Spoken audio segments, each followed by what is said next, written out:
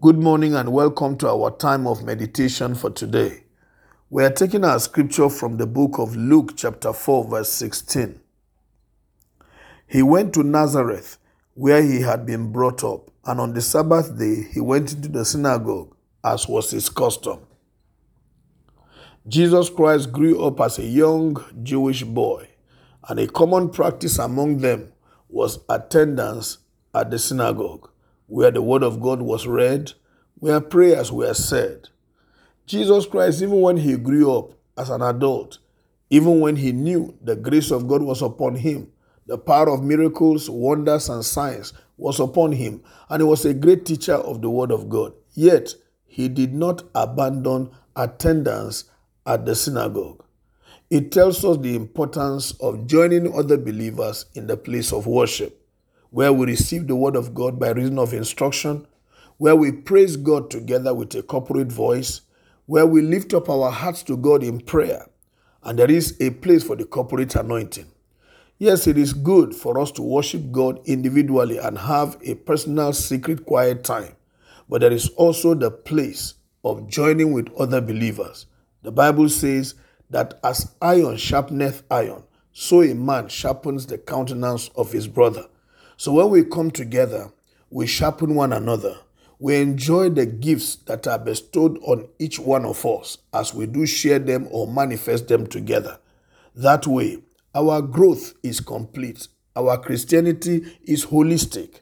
Therefore, do not abandon coming together with other believers. In Hebrews chapter 10, verse 25, we are told not to turn our backs on coming together along with other believers, as some have begun to practice. If Jesus Christ did not abandon the synagogue in his day, then each one of us must learn a lesson from him and not turn our backs on the place of worship. In these days, the coronavirus has made many people to draw back on going to church. Many people, because of it, have become online worshipers.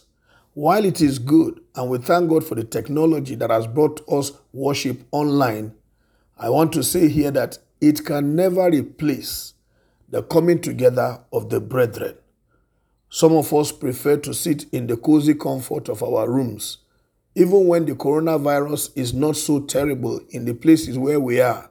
But because we are now getting used to staying at home and just joining online, many of us prefer that mode of worship.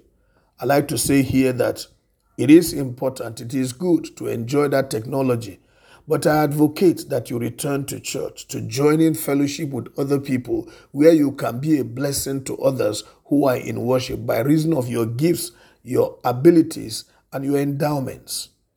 I pray that the Lord will help you to understand that as you stay away, you are keeping the graces of God that you carry away from benefiting other people. Going to church is not just what you get. There is also room for what you give unto believers and other people who are looking up to you. Some people are looking for you so you can become an example, a model for them to follow.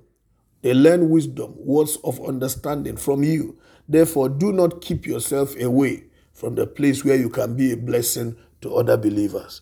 My prayer is that you will follow the custom of Jesus Christ. Be in attendance in the place of worship, both physically and online from time to time if you have to stay online. May the Lord bless you as you do this in Jesus' name. Amen.